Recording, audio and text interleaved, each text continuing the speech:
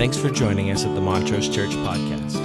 For more information, please visit us at montrosechurch.org. Have a great day.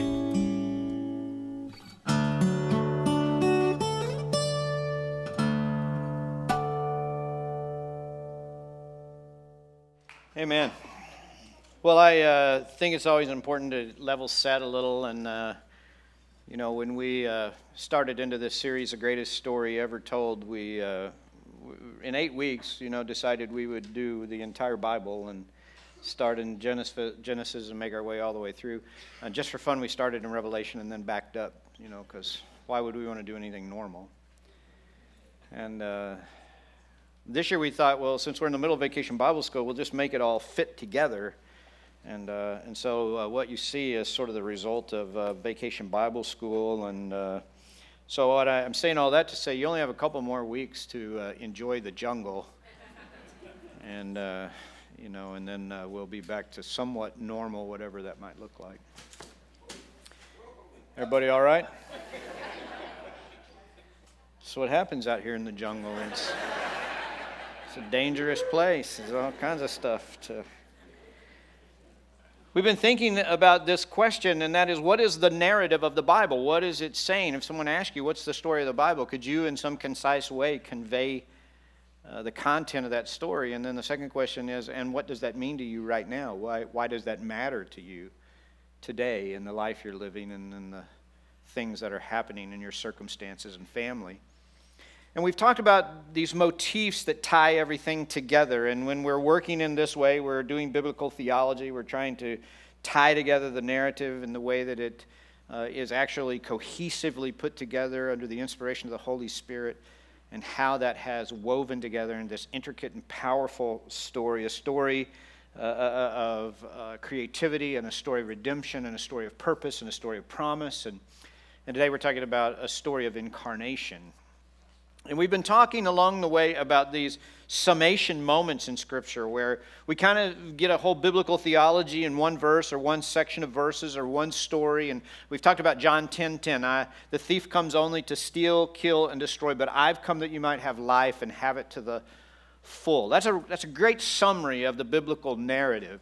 There's a force that works against life and against joy and against peace, and then there is God who has come that you and I might have life and have it to the full. And He will keep in perfect peace those whose minds are fixed on Him. And what's the fuel that you burn when you attempt to fix your mind on God? Because naturally my brain does not fixate on God or on faith or on optimism. My brain normally is drawn to things that more steal and kill and destroy than things that give life. It's a discipline. It is discipleship that turns my face, my view upward instead of outward, and teaches me the grace of God. One section that I think is a great summation chapter is Luke 15. And it's a great summation chapter because in it Jesus is describing the heart of the Father. And He's talking to us about these three very compelling stories of the lost sheep, the lost coin, and the lost son, the prodigal. And so as He's telling these stories, the stories themselves are incredibly vivid and powerful as they reveal to us maybe even a surprising nature of God, maybe something about God that we haven't really understood. But when we look back and we think of Luke 15 as a summation statement, we really see this attitude of God present all throughout Scripture from the very beginning. And so we have this moment where Jesus is describing the nature of the Father is like a shepherd who has 100 sheep and 99 are safe, but one is lost. Will He not go in search of the one lost sheep? And will He not search and search and search and search? And we're told, what's conveyed to us is that there is this ache at the heart of the Father. There's an ache to reach to where we are, to where His sheep are. And then the story of the lost coin. And now we have a woman who has very, very little. What she has is a treasure, and it's very precious. She has only 10 coins, and one is missing. And she doesn't just go, I got plenty. Somebody said, you can measure the level of your wealth by what quantity of money has to be on the ground that you would bend over and pick up. So, like, I think for Bill Gates, it has to be like, a significant amount of money for him to bend over and pick it up. That's probably not true. He probably picks up pennies. That's usually how that works. But this woman has a very limited amount. She has 10 coins. And she loses one. Will she not take everything out of her house and sweep and sweep and sweep and sweep until she finds and recovers that one lost coin? Because it is her treasure. And it represents such a significant loss to her that she can't live with the loss. And then this astonishing story is like a father that has not one son, but 2 sons. And the one son, in open rebellion and defiance, goes out and practices all kinds of things that polite people don't talk about. And there's an attitude issue with this boy. We're told that he doesn't really come to his senses until he runs out of money. Some of us feel that way about our children. Some of us, when our child comes up and gives us a big hug, we're like, uh-oh. There's a major purchase on the horizon. He doesn't come to this moment of regret. He doesn't come to in fact, we're told that he just keeps going. And then when he runs out of money, he gets a job to try to finance. And it's not until he's actually broken down and starving that he says, you know what? The servants in my father's house have it better than I do. And he decides to go back. He writes a speech. Father, I am no longer worthy to be called your child. Please let me come and simply be a servant in your household. And while he's still a long way off, the father sees him. And he runs to him. And he puts the ring on his finger and the robe on his shoulders. And he says, kill the fatted calf. My son who was dead is now alive. It's an astonishing view of the nature of God, spoken into a context where that is not how people saw God at all. But the story doesn't end with the son who's been out practicing these things. There's another son who has stayed home and done all the right things, who has simply broken with his father in his attitude, who has harbored all kinds of things inside of him. It's never manifested itself on the outside, but it has percolated on the inside. And now it's full of resentment and pride and anger. And the response of the father to the child with the attitude is one of grace and mercy and love and welcoming him in. Wow. It's good that I talk for a living. But part of the power of the story is the context in which it is spoken. It's not just that Jesus is speaking these words. Luke tells us in the opening of chapter 15, now the tax collectors and sinners were all gathered around to hear Jesus. But the Pharisees and the teachers of the law muttered, this man welcomes sinners and eats with them. And then Jesus told them this parable. So the context is, if you wanted a summation moment, here is God in the presence of lost folks telling a story about the love of God and the compassion that he has for lost sheep and lost coins and lost children. While the religious folks stand in a corner and the language is vivid and muttered about the fact that why would God ever pay attention to these people? Why would God ever pay attention to this situation? This is the context into which the incarnation of God lives and breathes and exists. And we're also told in this process and in this story that when the shepherd finds the lost sheep, will he not call his friends and have a great celebration? When the woman finds her lost coin, will she not call her neighbors and have a great celebration? When the son comes home, will they not kill the fatted calf and have this great party? And Jesus is conveying the joy at the heart of God as we are reunited with the Father. And folks in that day and age, they didn't consider God to be something of joy, but rather wrathful and overbearing and legalistic and judgmental. And a summation into this context of lost people, the presence of God comes, a shepherd searching for lost sheep, a woman in search of her treasure, a father uniting his family and sons again. And it's a vivid, vivid illustration. C.S. Lewis in the Chronicles of Narnia, particularly in The Lion, the Witch, and the Wardrobe, he's conveying to us a lot of stories, a lot of great truths about God. But how many of you have read the Chronicles of Narnia? Okay, so for the rest of you, please read them. It's a group of children's stories. If you don't want to read them for yourself, read them to a child. Hopefully one you know and are connected to. But so vividly in the opening, when we were first introduced to Narnia, which is in the second book, we find a place, and this is spoken over it almost immediately. It's a place where it's always winter and never Christmas. And I, from the first time I read that story as a teenage kid, I love that phrase. It's always winter and never Christmas. And I didn't really appreciate how significant it was. So as I've gotten older, it's really started to bear down a little bit. Imagine this. We're introduced to this place where it's frozen and dead. It's winter. There's life is underground. It's hidden away. There's fear. It's this overwhelming context that we're introduced to Narnia. And then we're told this statement several times in the opening of the book. We're told this statement. It's always winter and never Christmas. And you start to think about that.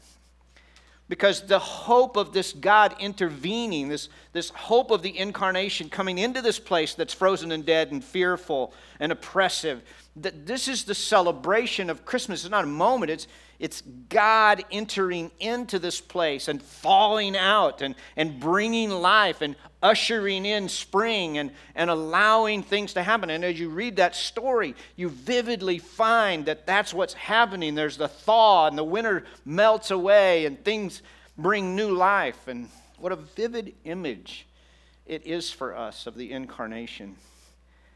And so we're going to do a little philosophy. And everybody up for philosophy today? A little philosophy, a little history. Heraclitus was a Greek philosopher who lived in 560 BC, and he's the famous philosopher who said the world is full of flux.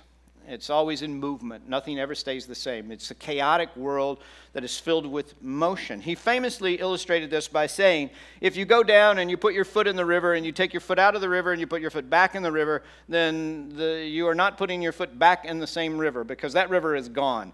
It has already moved past, and that's how life is. You can't hang on to it. It keeps moving. We vividly know this because of children.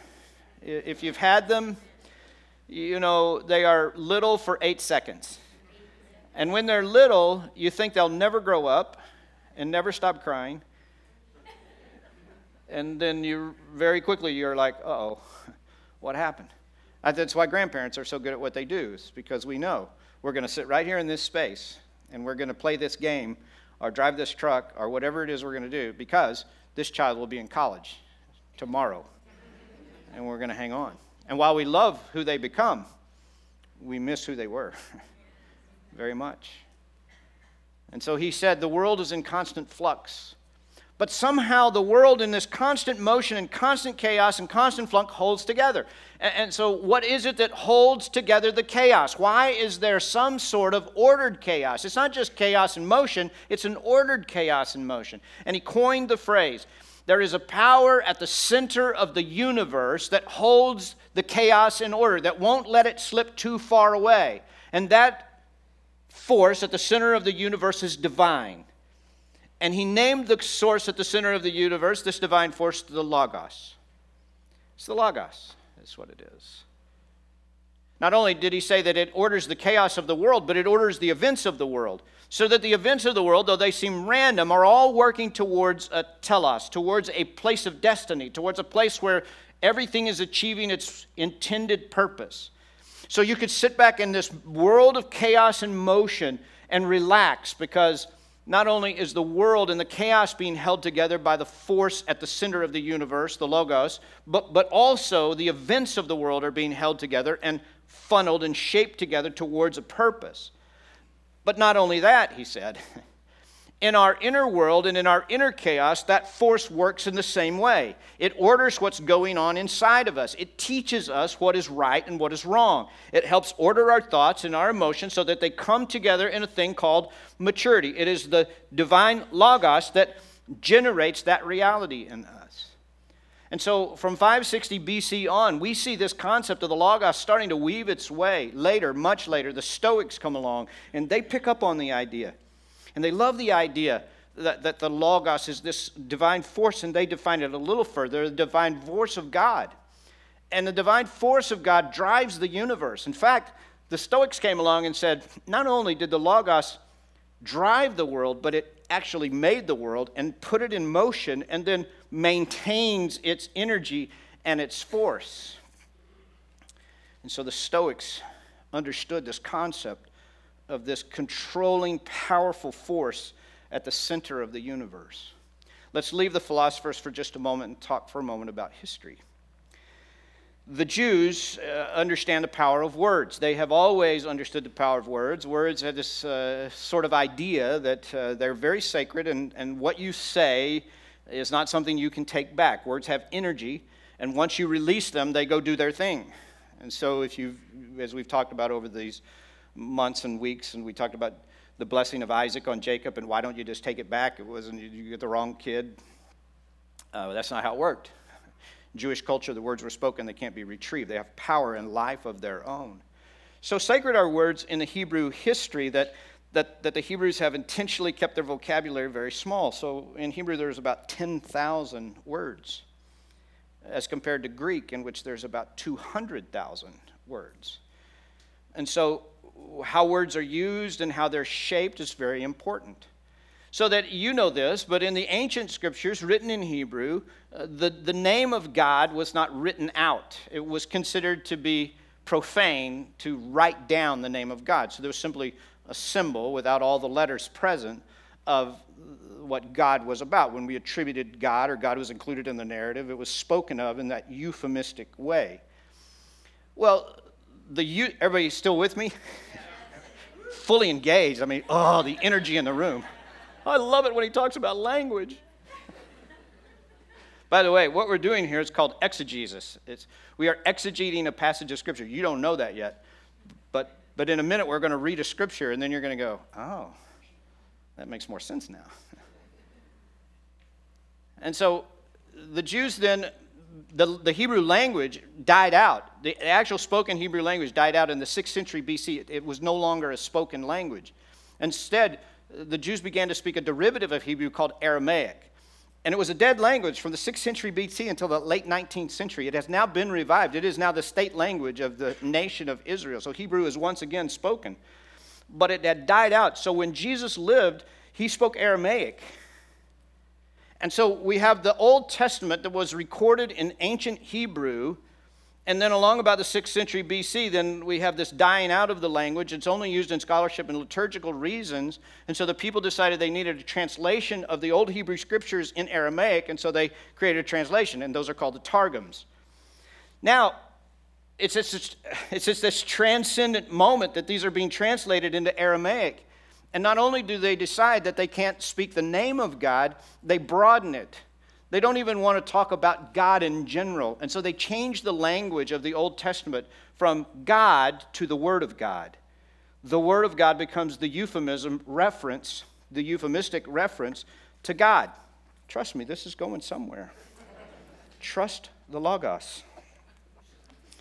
So that Exodus 19:11, which reads in ancient Hebrew, Moses brought the people out of the camp to meet God, was translated in the Targum, Moses brought the people of God Moses brought the people out of the camp to meet the Word of God. The Sabbath is a sign between you and me, became between my word and you. Deuteronomy 9:3, God is a consuming fire, reads the Word of God is a consuming fire. And in those periods of time, because the Word of God now was a replacement for the word God, then they began to associate the wisdom of God with the Word of God, so that the wisdom of God became embodied in the Word of God. So if you were going to talk about Sophia, the wisdom issues, those were all tabernacled in the idea of the Word of God. Everybody with me? John comes along, and he desires to describe the next great movement of the narrative. And the next great movement of the narrative is the incarnation of God in human flesh. How do you describe that? How do you find the language to describe what it is God is doing? And so under the inspiration of the Holy Spirit, two things happen in John 1.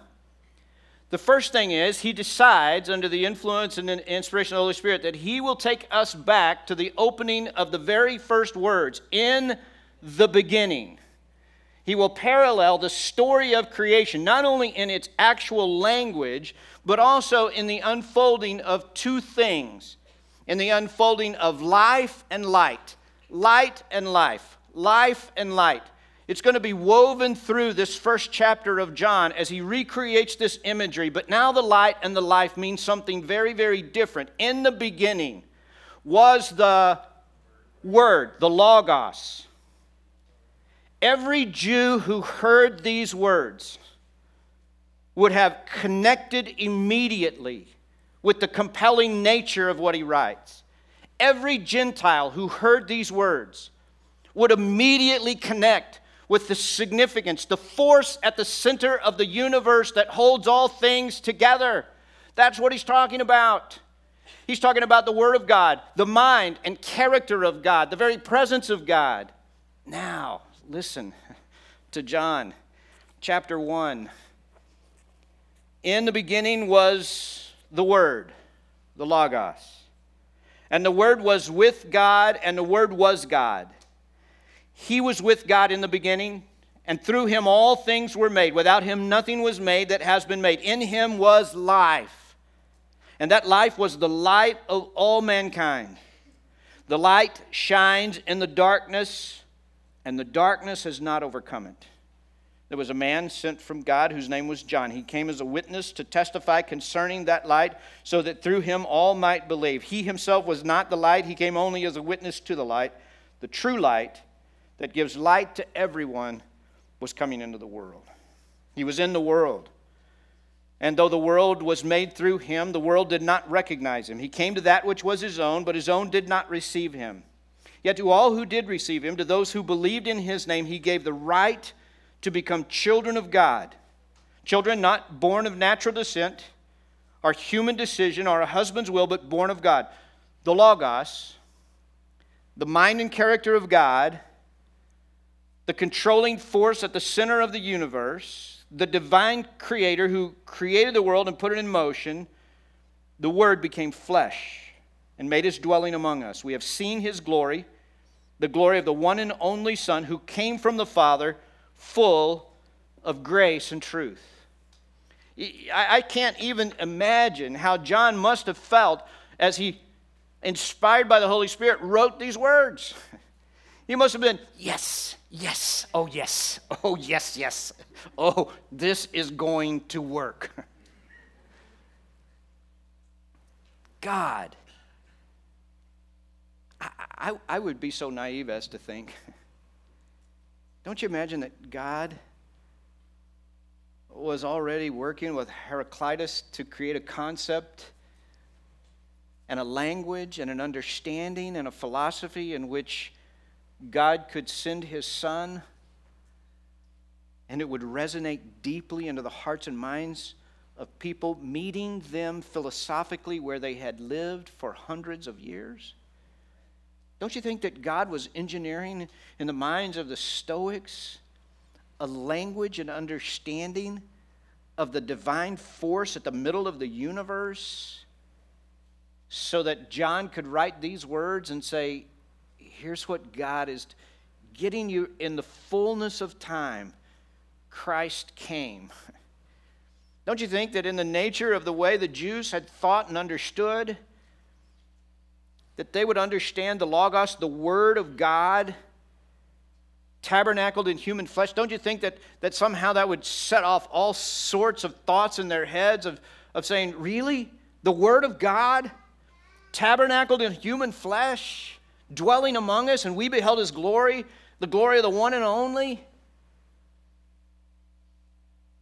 And then Jesus stands in the context of people who are broken and fractured. And he becomes fully present with them. That in Luke 15, what a great illustration. Where's Jesus hanging out? He's with the lost folks. And who's upset about it? The church folks. The folks who are trying somehow to get God under control. I don't know about you, but isn't it better if, at some level, isn't it better if it's a legalistic system? I mean, isn't it better if you just keep the rules and then everything's okay? I mean, isn't it inconvenient to think that, take, for example, the rich young ruler who comes to Jesus and says, "Good teacher, what must I do to inherit eternal life?" "Why do you call me good? There's no one good but the Father." "How do you read the law?" "Obey your parents. Don't murder. Don't commit adultery." "And how are you doing with that?" "These have kept since my youth." Great legalistic system. Clean, convenient, easily measured. Here's the law, here's the rules, I've done all the things, I'm good. One thing you lack. Go sell everything you have and give it to the poor, and you will have an inheritance in heaven. And he went away sad because he had great wealth. See, it's so much easier to be legalistic, to get God under control, to narrow both what he might ask of us, but also how we understand who he is. Once you let God become incarnate in human flesh and dwell among us, and you begin to be invited into a place of relationship where God keeps showing up where you are. He keeps showing up in your thoughts, in your attitude, in your situation, in your circumstances, in your marriage, in your home, in your family, in your job, at your school. It's so much easier to go visit God at the church than have him showing up inconveniently. So much easier. So much easier to know, well, it's Sunday. I grew up in Texas, you know that. And Texas still has blue laws, which are, anybody know what blue laws are? Good. Blue laws are rules on Sunday for what you can and cannot buy because it's Sunday. So today, if you go to the grocery store in Texas, you will find the liquor department has been curtained off. You cannot buy liquor on Sunday. You must buy it all Saturday night.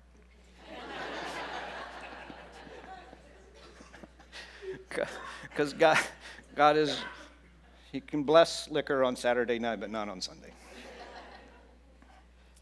But I grew up very much in that context of it's Sunday, and we have certain behaviors on Sunday. So I grew up, and you weren't supposed to read the paper on Sunday, which is silly because that's the biggest paper of the week.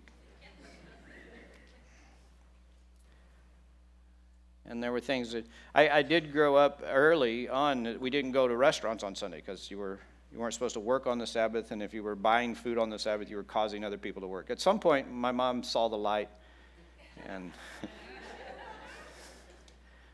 we went to Furs because, everybody know what that is? It's a cafeteria. Because then people didn't come to your table and wait on you. You did the work. That kind. And the great descent began.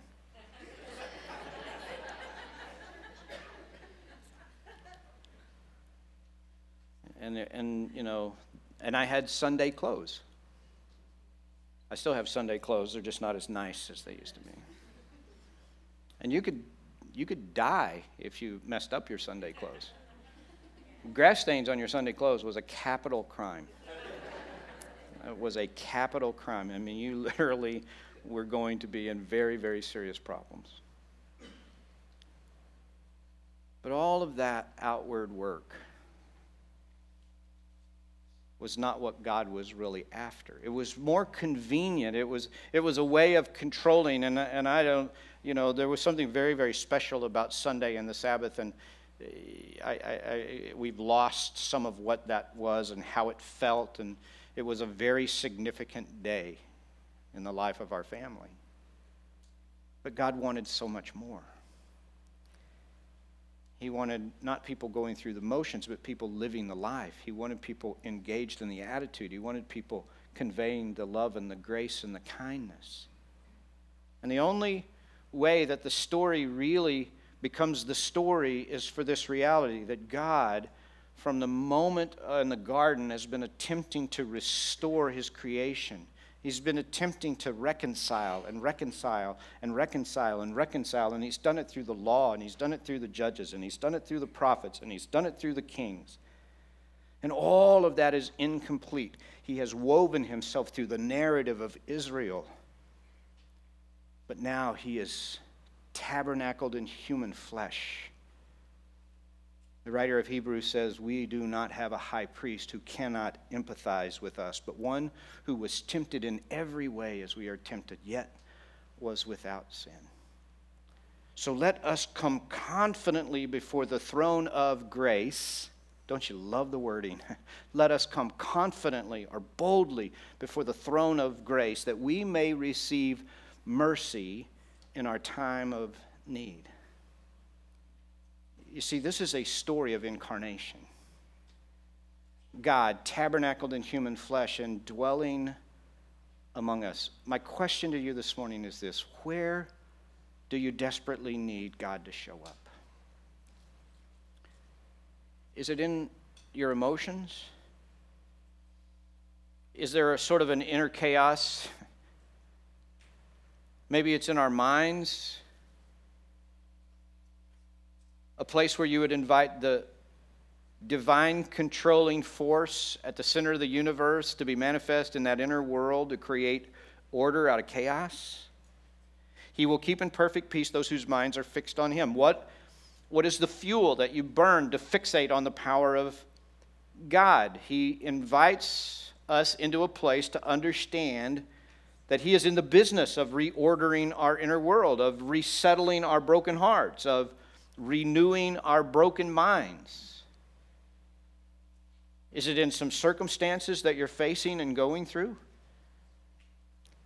The very story of God is that God shows up in those places.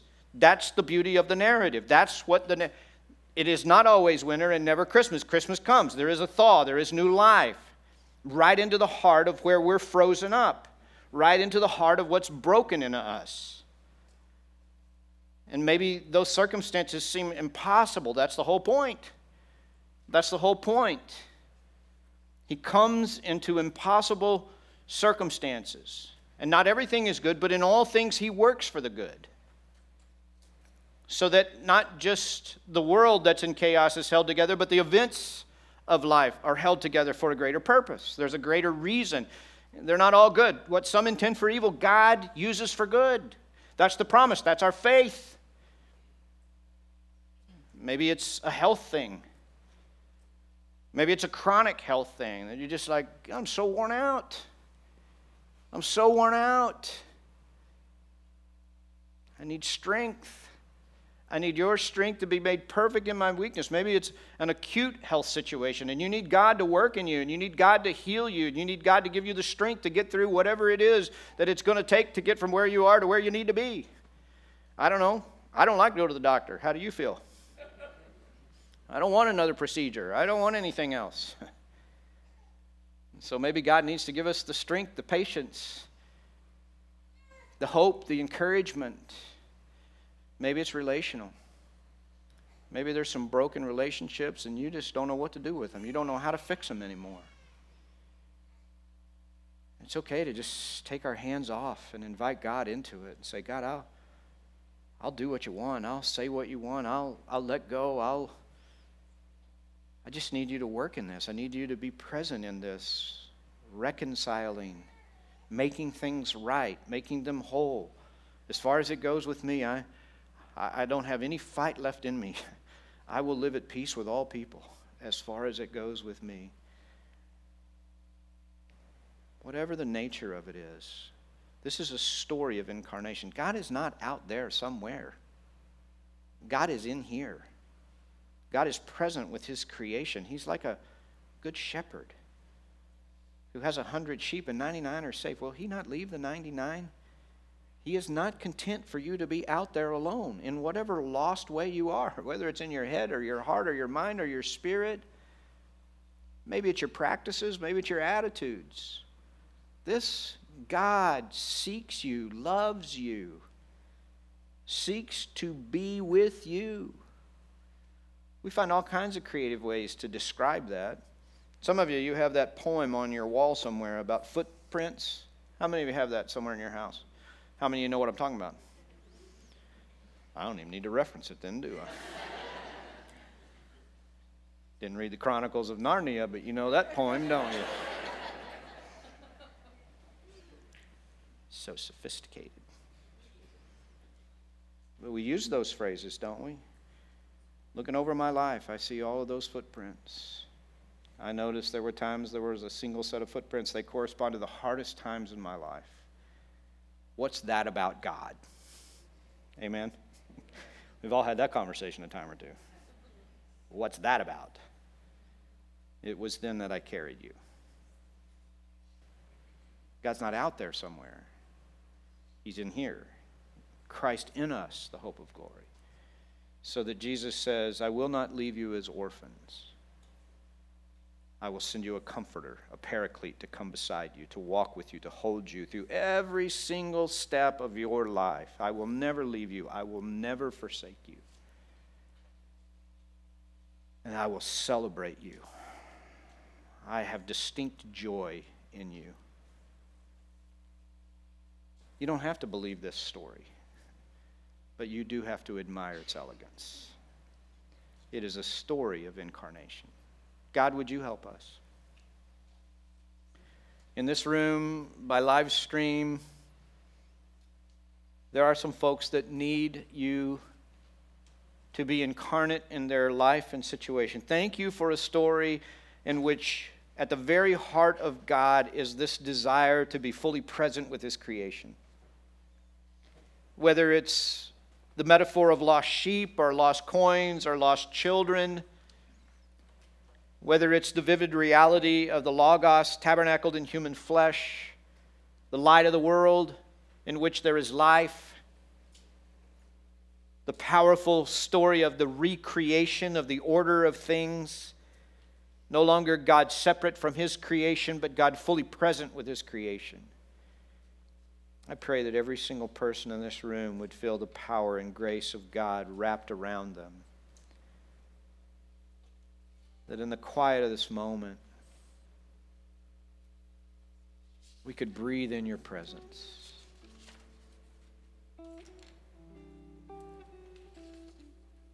That we could sense your everlasting arms lifting and holding us. Not a high priest who cannot empathize with our weaknesses. The one who was tempted in every way as we are tempted, yet was without sin.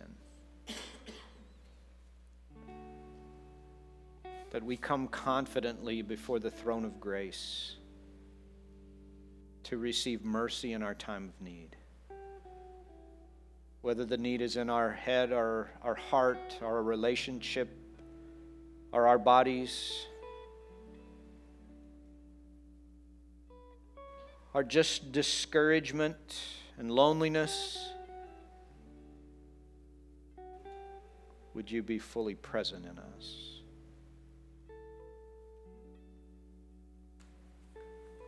You came to your own, and your own did not recognize you. May we recognize you today. Recognize you into the afternoon and evening and the week ahead of us. May we be reminded again and again and again of the incarnate prejudice at the heart of God. That the Word, the Logos, became flesh so that we could behold your glory. Open our eyes that we might see and be fully present, we pray in Jesus' name. And everybody said together, amen. Will you stand as we respond to the Word? Thanks for joining us at the Montrose Church Podcast. For more information, please visit us at www.montrosechurch.org. Have a great day.